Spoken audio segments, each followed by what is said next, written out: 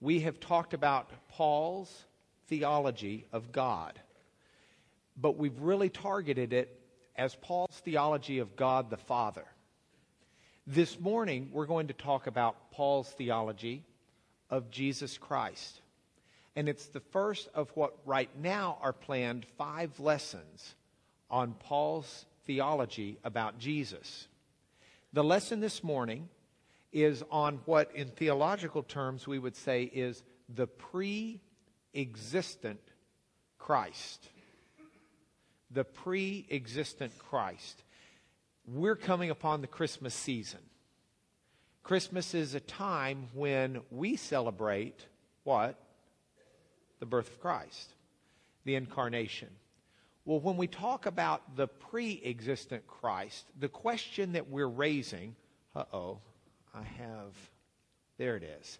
The question that we're raising is, who was Jesus before he was born?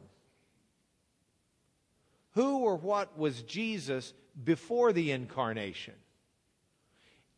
If we were at the manger scene in Bethlehem, we'd see a little baby with, we believe, 10 fingers and 10 toes and a belly button and a beautiful little body. But before that, we say, well, Jesus was in Mary's womb. Okay. Before that, where was he? Who was he? What was he? What was he doing? Who is Jesus? Well, Jesus, we say, is the Savior of the world. Okay, what was he before he was that? These are the kinds of questions. And I first stumbled upon this as an idea on one windy day in Lubbock, Texas.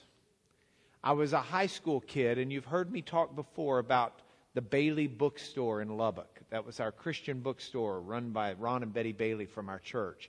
And I loved that store. And outside of Taco Villa and Whataburger, I would use my money more than anything else to go to the Bailey Bookstore and to buy books. And they had a section that was set out with a little tag on it that said theology. And I loved to go there as a high school kid. I could spend an hour there and I'd pull books off the shelf and I'd thumb through them and I'd look for the ones that seemed to have something that I liked, that would teach me, and yet at the same time, something that I could afford. And because I made like $19 a week working at Holiday Mart when I was in high school.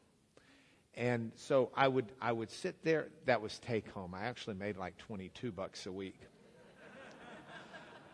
So one day I was there and I found a book. The edition I found had an orange cover. It was by F.F. Bruce, who wrote the Paul book that we used in this class some. The name of the book was The New Testament Developments of Old Testament Themes. This is the current edition. It no longer has that burnt orange color of the previous edition. I don't know if they changed it after the Tech UT game. But I found it interesting. This one looks almost red and black. Anyway, I can remember as a high school student standing right there in front of the theology books with this book in my hand thinking, this is an interesting idea, New Testament developments of Old Testament themes, and flipping through it. And I came across a word. The word was theophany. I'd never heard that word. I'd taken some Latin, but I had not yet taken any Greek. So I wasn't there enough to realize this is 2 Greek words kind of put together. Theo, meaning God, very good. And y'all are thinking this means joke because they're funny, but it's not. It's like epiphany. It means appears in Greek, phoneo. Theophany is an appearance of God. Now, God appearing on earth. We know about Jesus. But the idea behind the theophany was this. Did Jesus ever come, Jesus is part of the Godhead, to earth prior to the incarnation? And there are some indications in the Old Testament, and some scholars have thought yes. If I had been a church history buff back then, and I had back then read Eusebius's church history, I would already know about this theological idea. But I had not yet read that. If you have a chance to go back and read the class we did in church history on Eusebius, you can download it on the internet and listen, or you can read it, the written lesson off the internet. We give a lot more meat to this idea beyond what we're going to do this morning. But Eusebius is writing a history of the church, and he says the history of the church is the history of Jesus. And so he starts his book out by saying the history of Jesus doesn't start with Matthew. Jesus existed before the nativity scene. And so to find the pre-existing Christ and understand it, we can go to the Old Testament. One of the examples that he used, he being Eusebius, comes from Genesis chapter 18. See if you remember this story. Let's see. And the Lord appeared to him. The him here is Abraham. The Lord appeared to him. See where we are? By the oaks of Mamre. And as he sat at the door of his tent in the heat of the day. Let's see, in the heat of the day. Abraham lifted up his eyes and looked, and behold, 3 men were standing in front of him. When he saw them, he ran from the tent door to meet them, and he bowed to the earth, and he said, O Lord, if I found favor in your sight, do not pass by your servant. So he has water brought. He talks to them. They talk about Sarah having a child. And then, as we keep going down to verse 16, the men set out from there. These are the 3 men. They looked toward Sodom, and Abraham went with them to set them on their way. The Lord said, and you'll see that's big capital with little capitals because it's Yahweh. The Lord said, shall I hide from Abraham what I'm about to do? Seeing that Abraham shall, surely become a great and mighty nation, and all the nations of the earth shall be blessed in him. For I've chosen him that he may command his children and his household after him to keep the way of Yahweh. So by doing righteousness and justice, Yahweh may bring to Abraham what he's promised him. Then Yahweh said, because the outcry against Sodom and Gomorrah is great, and their sins very grave, I will go down to see whether they have done altogether according to the outcry that has come to me. And if not, I will know. Now they go down, and Abraham continues to engage. It says Abraham, let's scoot up, still stood before the Lord. Abraham drew near and said, will you indeed sweep away the righteous with the wicked? Look at in verse 25. Far be it from you, this is Abraham talking, to do such a thing, to put the righteous to death with the wicked, so that the righteous fares the wicked. Far be that from you. Shall not the judge of all the earth do what is just? And Yahweh answered. The question is, was God in human form? We know, and the Bible scholars have figured out, and Eusebius had figured out, that God told Moses, when Moses said, can I see you? Yahweh on the mountain says to Moses, no man can see my face and live. And so the scholars sit there and they say, what is going on here? If you go back to Genesis chapter 16, you'll read a conversation about the angel of the Lord, the angel of the Lord. And the angel of the Lord is the Lord in messenger form.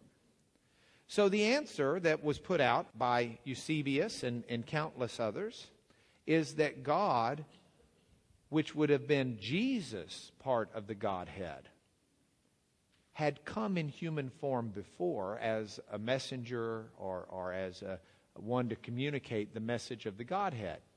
And that's the idea behind this word theophany. It's an appearance of God. Now, let's go back. Thank you. That's this idea behind theophany, an appearance of God, that Eusebius writes about. So now, that's what these scholars have put together. Where does Paul land on this question of who was Jesus and where was Jesus and what was Jesus before the incarnation? There are three passages that I believe bear greatest testimony to this from Paul that we need to look at. There's a passage in Philippians chapter 2. There's a passage in Colossians chapter 1. And there's a passage in 1 Corinthians chapter 8, specifically the 6th verse. So those are what we're going to look at. And we'll start this morning with Philippians chapter 2, and that'll be the first one we look at. It's a little bit lengthy. It's reproduced in your handout, but I'll throw it up on the screen. Philippians chapter 2. Have, and I use the New English version here, have this mind in yourselves. Time out. We need this in context. Paul's trying to deal with folks who are having a problem, if you will, with arrogance and haughtiness. And so he's trying to bring them to a point of greater Christian maturity by stressing to them the virtues of humility and love and mutual respect. So now, have this mind in yourselves, which is yours in Christ Jesus, who, though he was in the form of God, did not count equality with God a thing to be grasped, but made himself nothing, taking the form of a servant and being born in the likeness of men. And being found in human form, he humbled himself by becoming obedient to the point of death, even death on a cross. The passage goes on to say, therefore God highly exalted him and put on him the name above every name, that at the name of Jesus every knee shall bow and every tongue confess Jesus is Lord. But that's future. Right now, Paul's looking back. And when Paul starts talking about the Jesus before the incarnation, Paul's talking about something that Paul never witnessed himself. That the apostles never witnessed themselves. So this is something that through the Holy Spirit they've understood, and through their studies they've understood, and perhaps through the revelation, direct revelation Paul had with Jesus, our discourse was understood, but they're looking back beyond their own personal experience, if that makes any sense. So, what do we get from this? Well, there are two easy points, but then we want to drill down a little deeper. Let's put a timeline up. If we have a timeline, we'll put smack dab in the center of the timeline the incarnation. Jesus, I don't mean to insinuate the incarnation was the nativity. It actually happened 9 months earlier or so. But let's look at the incarnation. And what Paul's delivering in this passage is two things. He says, before the incarnation ever happened, before, Jesus chose humility over his selfishness. Jesus made a conscientious decision. He existed in the form of God, but did not regard equality with God a thing to be grasped, but emptied himself. Before the incarnation, Jesus made a conscientious decision for humility and humbling himself in an effort to take care of others. The other thing Paul teaches is that even after the incarnation, as a human, Jesus again chose humility for the good of others as opposed to his self-interest. That's the model and the paradigm that Paul's trying to convey to the Philippians. But as he does it in this passage, he puts in some things that if we drill down, really give us a little bit more insight into Jesus before the incarnation. So let's do it. Let's start with this language. Have this mind in yourself, which is yours in Christ Jesus, who though he was in the form of God. Now, if you've got your Greek Bible, then you're one up on most everybody else in here. But you can read this in the Greek, And it's really a fun passage. After you've had about a year or a year and a half of Greek, this is a great passage for you to start studying because there's some wonderful things in the way Paul wrote the Greek. What he did, let's put it back on the timeline. If we look at that timeline, Paul says, though he, Jesus, was in the form of God, that's the way the English Standard Version translates that phrase. Okay? Though he was in the form of God. Now let's put some nuance to it. We're dealing with Jesus before the incarnation. The NIV says, being in the very nature God. See the difference? Being in the form of God, being in the very nature God. Is this like form, like a Jell-O mold? Is it the nature in the sense of something else? You know, he's kind of like God. The New King James says being in the form of God, as opposed to though he was. It's got being in there, in the form of God. Why these nuances? Why on these translations that are done by panels and panels of top-flight scholars, devout people? Why the nuances in the translations? Is it because they wanted to sell a new copy, so they needed to use some different words? No. The nuances are in the Greek. And there are words in the Greek that you just can't convey with one simple English word. There are ideas in the Greek that you just can't get. And so you got to try and do this balancing thing to try and convey as much as you can. And ultimately there's an opinion. So what we want to do is we want to look at the word that's translated either form or very nature. It's the Greek word morphe. The Greek word morphe. Morphe in the Greek means either form or nature, but in a different sense than you and I are thinking. How much time do we have? We have enough time. Gary Greer, come here, please. He has no clue I'm doing this. All right, this is Gary Greer. Do y'all know Gary? He's a good guy. He always sits on the front row. Doesn't matter if it's class or church or wherever, which means I always know when he's cutting. He's here today. Gary has got good hair. He's a tall fella. 2 legs, 2 arms, 10 fingers, 10 toes. Hold them out there. Show the fingers. All right, that's Gary, right? Now, if I wanted in Greek to talk about the morphe or the form of Gary, it's not right to say, a guy with that hair, guy with that build, 10 fingers, 10 toes, 2 arms, 2 legs. That's not the morphe or the form in the sense of this word form. So, for example, the Greek word form here means essence. What is it that makes Gary Gary? You could shave his head, and he would look goofy. What's the old saying? God only made a few perfect heads, and the rest he covered with hair.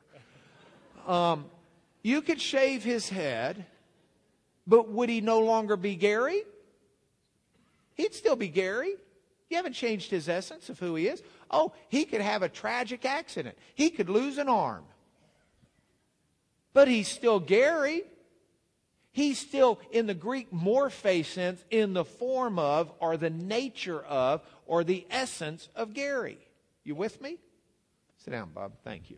So, you take somebody, Gary or whoever you've got, and you chop off their legs. You haven't changed their morphe, their form, their essence of who they are. The change in their body does not change their morphe. Now, Jesus was in the morphe of God. So some say he's in the form of God. Some say he's in the nature of God. His essence, his being was the being of God. You with me? Might not look the same, might not have the same physical features if there are such with God, might not have this, but in essence, the reality of what makes God God was what Jesus possessed. And so when Paul says, though he was in the form of God, Jesus, before the incarnation, was God, the essence of God.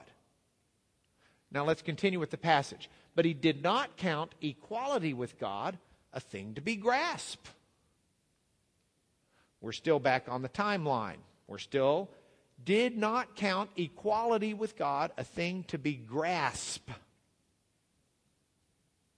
So, if we're looking at Jesus before the incarnation, he's the essence of God, but this equality with God is not something he grasped. Let me put it in a picture. Did not consider equality with God a thing to be grasped. But the Greek word, it's not really grasp. It's harpagmon. Harpagmon. I still pronounce my Greek with a Lubbock accent. If anybody listens to this and they're going to try to learn how to pronounce Greek from me, they need to listen to something else. I can read it. I can't say it. It's harpagmon. M-O-N is at the end. Harpagmon. Now, it doesn't really mean grasp. It's one of these, another word that's unusual in the Bible, that word morphe that Paul used. He uses it twice in this passage, the one we just looked at. It's not used any other time in the whole New Testament. And Paul's pulling out a concept that's not your average everyday concept. It's a concept that all right, this is a rare word too. This is not just a rare word in the New Testament. This is a rare word in Greek, period. Paul's kind of put together his own word that some people used, but it's not very common. Technically, what it means, the few times it's used in other contexts outside of the Bible is like if you're a purse snatcher, it's not wanting to hold on to something you might be snatching or thieving. Now Paul's not suggesting here that Jesus was a thief. He's already said in his very essence he was God. He didn't steal that essence. But the equality with God was not something he held on to like a thief does a purse. So the translators, instead of suggesting that, most of them say, did not consider equality with God a thing to be grasped. But the New King James actually nails it pretty good. Did not consider it robbery to be equal with God. It wasn't something he was willing to steal and hang on to as a thief would hang on to a purse. New King James doesn't quite get it, but it at least throws in that element of thievery. Snatching. Okay. Jesus did not consider equality with God something he had to snatch and hang on to. Okay. More about the pre-existent Jesus. But made himself nothing. Made himself nothing. All right, back to our timeline. Here we are. We're dealing with Jesus. We're dealing with Jesus before the incarnation, the pre-existent Jesus, and he made himself nothing. English Standard Version. Now look at the nuances here. New American Standard Version says he emptied himself. New King James Version, made himself of no reputation. Okay, well now what's the difference here and why are they doing this to us?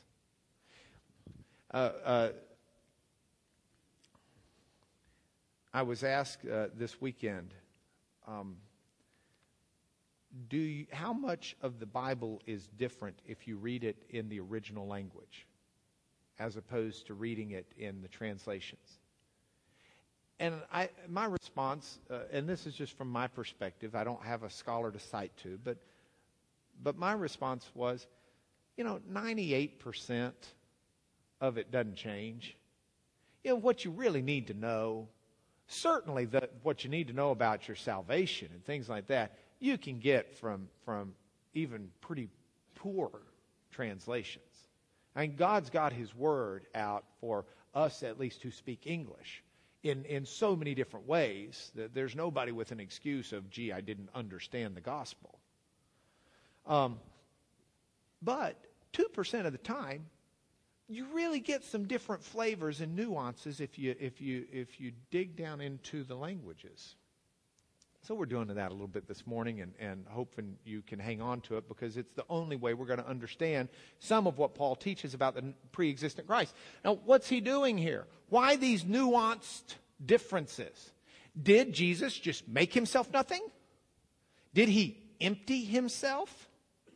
Did he make himself of no reputation? Well, scholars fuss over this because here's the question. Did God, Jesus being God, become less than God when he became Jesus? If he emptied himself, what did he empty himself of? If he poured something out, what did he pour out? If he made himself nothing, then what does that mean to be nothing as God? Could God ever be nothing? The King James, New King James, tries to find a way around this philosophical quicksand by saying, well, he made himself of no reputation. See, he emptied himself of the title and reputation that he had as God. When he becomes man, people try to kill him. People make fun of him. People, he didn't carry with him the reputation of Creator Almighty. Nobody would really go up to God, understanding him to be God on earth, and spit on him. Or try something as foolish as to kill him. So the New King James says what he emptied himself of was not the essence of godness. What he emptied himself of was his reputation of God. Does that make sense? They believe that's what Paul's saying. The New American Standard Version, he emptied himself. They're not going to make the value judgment. They're going to say, the Greek says he emptied himself. You figure out how. That's your job. Our job's just the facts, ma'am, as they'd say on Dragnet. He emptied himself, that's what it says. Made himself nothing, the English Standard Version says. That's also what it says. Now that's a little more edgy. That's starting to get you into the quagmire of, did God become less than God? Because God, we're told, is immutable, never changing. How can God change and be something different than God? I emailed this lesson out. Pastor Fleming, Dr. Fleming, sent an interesting message. He says, this is something that we covered in a PhD seminar course at seminary. Okay, this is not your run-of-the-mill Sunday school lesson. Okay? He says, and the view I adopted was the view that he emptied himself. He says, and here's the way I would say it. Jesus willingly emptied himself. Jesus willingly emptied himself of the attributes of his deity, placing those attributes on reserve. Didn't change who he was, put his attributes on reserve. It was always at his disposal, but he chose to limit or empty himself to fulfill all righteousness as a man. So that we couldn't say, well, yeah, you were righteous on earth, but that's because you had all the resources of God. Okay? I think Pastor Fleming's correct. I agree with him on this. And by the way, I'd have zero qualms, knowing him as well as I do and knowing what we're dealing with here, telling you if I disagreed with him. This is not such a fine point that we're going to split the church over this one, okay? This is pretty high gear stuff we're looking at, but that's what you're here for, right? You didn't come to hear your standard Sunday school class. You want a little something extra, okay? So that's what we're doing. You're in PhD when we're done. Now, Jesus willingly emptied himself. I believe it because I see it in the Scriptures. I think he could have called all the angels to take him off the cross. I think if he still had the essence of God as a human without emptying himself, he wouldn't have died and been put in the grave.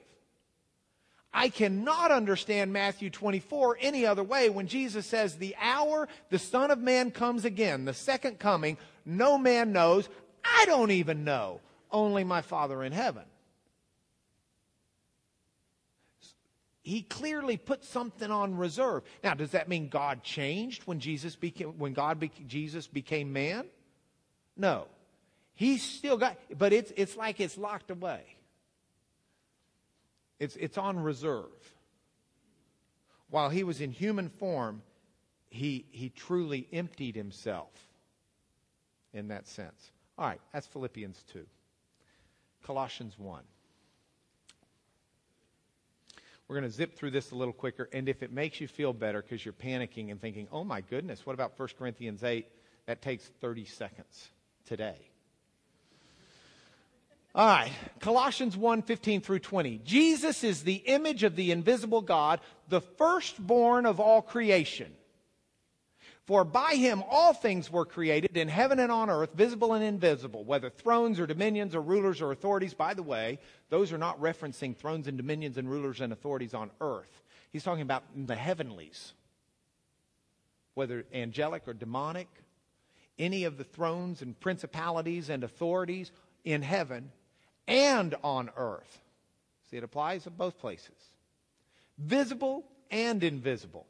Whether thrones or dominions or rulers or authorities, all things were created through him and for him. And he is before all things, and in him all things hold together, and he's the head of the body, the church. He's the beginning, the firstborn from the dead, that in everything he might be preeminent. For in him all the fullness of God was pleased to dwell, and through him to reconcile to himself all things, whether on earth or in heaven, making peace by the blood of the cross.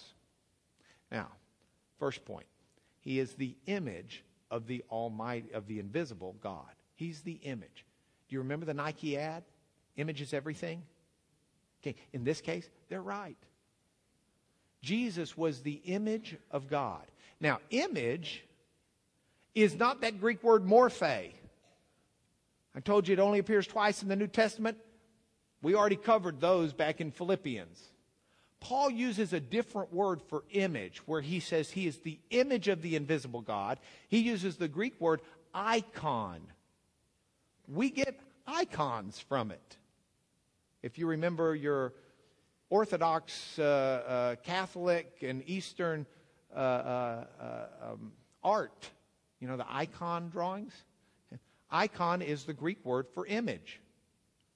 But there was a good deal of literature that used this word also in reference to the wisdom that God used, divine wisdom, personified wisdom. All the idea that there was a wisdom that God used almost as a person to create the world. The idea of the icon is the bridge that was that crossed that huge chasm between the transcendent God, as we talked about last week, the God who is outside of the universe, outside of all matter and ideas and thoughts, totally apart from all of creation. There's a God that transcends, that's outside. And the bridge that lets us see and understand that invisible God on visible earth is the icon. That's the image. And the true image of God, where we truly see the transcendent God revealed in the immanent earth, is here. He is the image of the invisible God. He's the firstborn of all creation. Now, if you were in our church history class, and you can remember back this far to Arianism, an early church heresy, this is the big trouble passage that the Arians used. See, go back. The firstborn of all creation. The Arians took this and said, on the timeline, get rid of that part because Jesus wasn't there. Or maybe I didn't quite do it right. He wasn't there before creation. God made Jesus, and then through Jesus made creation. And that's why Jesus is called the firstborn. And it denied the idea that Jesus was truly Son of God eternal, going back through eternity infinitely as well as forward. Now that's not... Can you see how that they might think that? Firstborn of all creation. So God starts creating. Evidently, before Genesis 1:1, there was this Genesis pre-1:1 that says, let there be Jesus. And then with Jesus, God said, let us. That's the theology. Not good Greek, though. It's okay Greek. I mean, it could be what the Greek means, but not even remotely does it need to be what the Greek means, or is it likely what the Greek means? The Greek word is prototokos, of creation. Firstborn of creation. Prototokos is two Greek words put together. Protos first. Okay? Tokos is born. So it's the firstborn. But first doesn't mean just first in the sense of order, time. And it doesn't mean that today. I could introduce you to who was the first in my graduating class. It does not mean that that gal was the first person to go. She was first in the sense of being at the top, right? Being number one. Okay? You can do the same thing. I tried to find a list of the creation, of who was first in creation. And it was the wildest thing. Sports Illustrated college football rankings. There they were. The Associated Press top 25 poll. Right there above Texas Tech is Jesus. When we talk about the number one football team, the first of football, we don't mean time-wise. First means something beyond that. And it does with Jesus. When it talks about the firstborn, it means out of everything that comes into creation, out of anything that ever exists within the immanent world, the highest rank, who has all authority, the top grade, the top everything, not first in time, first in power, is Jesus. By Him all things were created. All things were created through Him and for Him. He is before all things. Everything created by, through, and for Jesus. Never an afterthought. The essence of God, the very form of God, who's going to empty Himself and set aside His godness so that He can be a human to redeem mankind. Because not only by Him all things were created, and through Him and for Him, and not only is He before things, He's the beginning and He's the firstborn from the dead. Prototokos, from the dead. Firstborn from the dead. Well, does that mean Jesus never existed until He was firstborn from the dead? No, because He's not talking about firstborn in the sense of time. What He's saying is Jesus has all authority over the death. Jesus has authority over death, over creation, over everything. It's made for Him, by Him, and through Him. Very essence of God. Finally, 1 Corinthians 8:6. Come back next week, because we will look at Jesus being fully God. There is one God, the Father, from whom are all things and for whom we exist, and one Lord Jesus Christ, through whom are all things and through whom we exist. Here's your challenge. Find what Old Testament passage Paul is using here to talk about Jesus. That's your challenge. Find the Old Testament passage Paul's using here. I'll give you a hint. He's using the Greek version of the Old Testament and dividing it. It's an incredible passage. What he's done here is really cool. But we don't have any time for it today. So, points for home. Jesus humbled Himself. I just want to rent my garments and pour sackcloth and ashes on my head. What room have we in our lives for pride?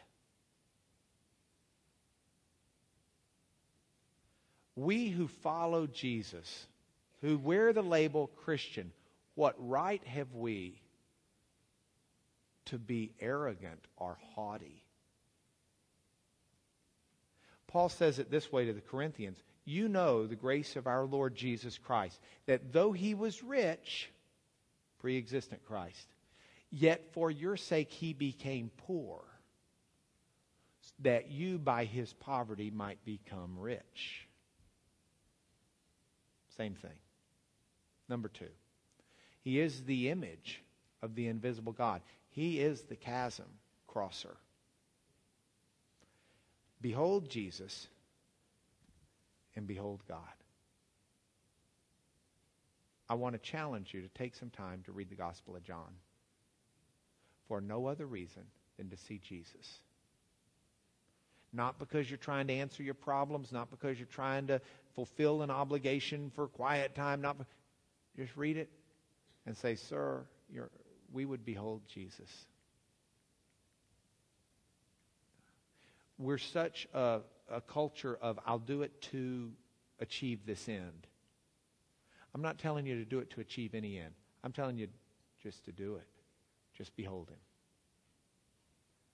It will change who you are to the core of your being. Final point. He's the firstborn of all creation, the firstborn from the dead. If Jesus has priority and power and authority over all of creation and even over the grave, and he is your Lord and he is my Lord, then what on earth are we afraid of? What can touch us? This is the same Paul who will say nothing can separate you from the love Christ has for you. Not a thing. Not sword, not famine, not death. Nothing. The economy's horrible. That's fine. I'm standing on the rock. Yeah, but you may lose your job. That's okay. I'm standing on the rock. Yeah, but life might get hard. That's okay. I'm standing on the rock. Yeah, but when it's hard, you get pressure. That's okay. I'm standing on the rock. Yeah, but pressure can lead to depression. I'm standing on the rock. Pressure leads to stress. I'm standing on the rock. I'm standing on the rock until the day I die. Then I'm going home to the rock. Join me. Would you pray with me, please?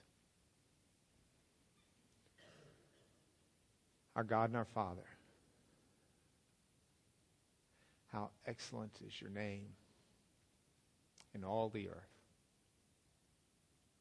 The heavens declare your glories and your wonders. And Jesus Christ shows your splendor and love. We pause to behold you with confession in our hearts over our arrogance and our sin and our pride, and with a plea that you would plant our feet firmly on the rock so that as the winds blow, we are not shaken, and that we maintain our life in your grace, even unto death. We pray through our Lord, our Savior, the pre-existent, the eternal Jesus Christ, our Lord. Amen.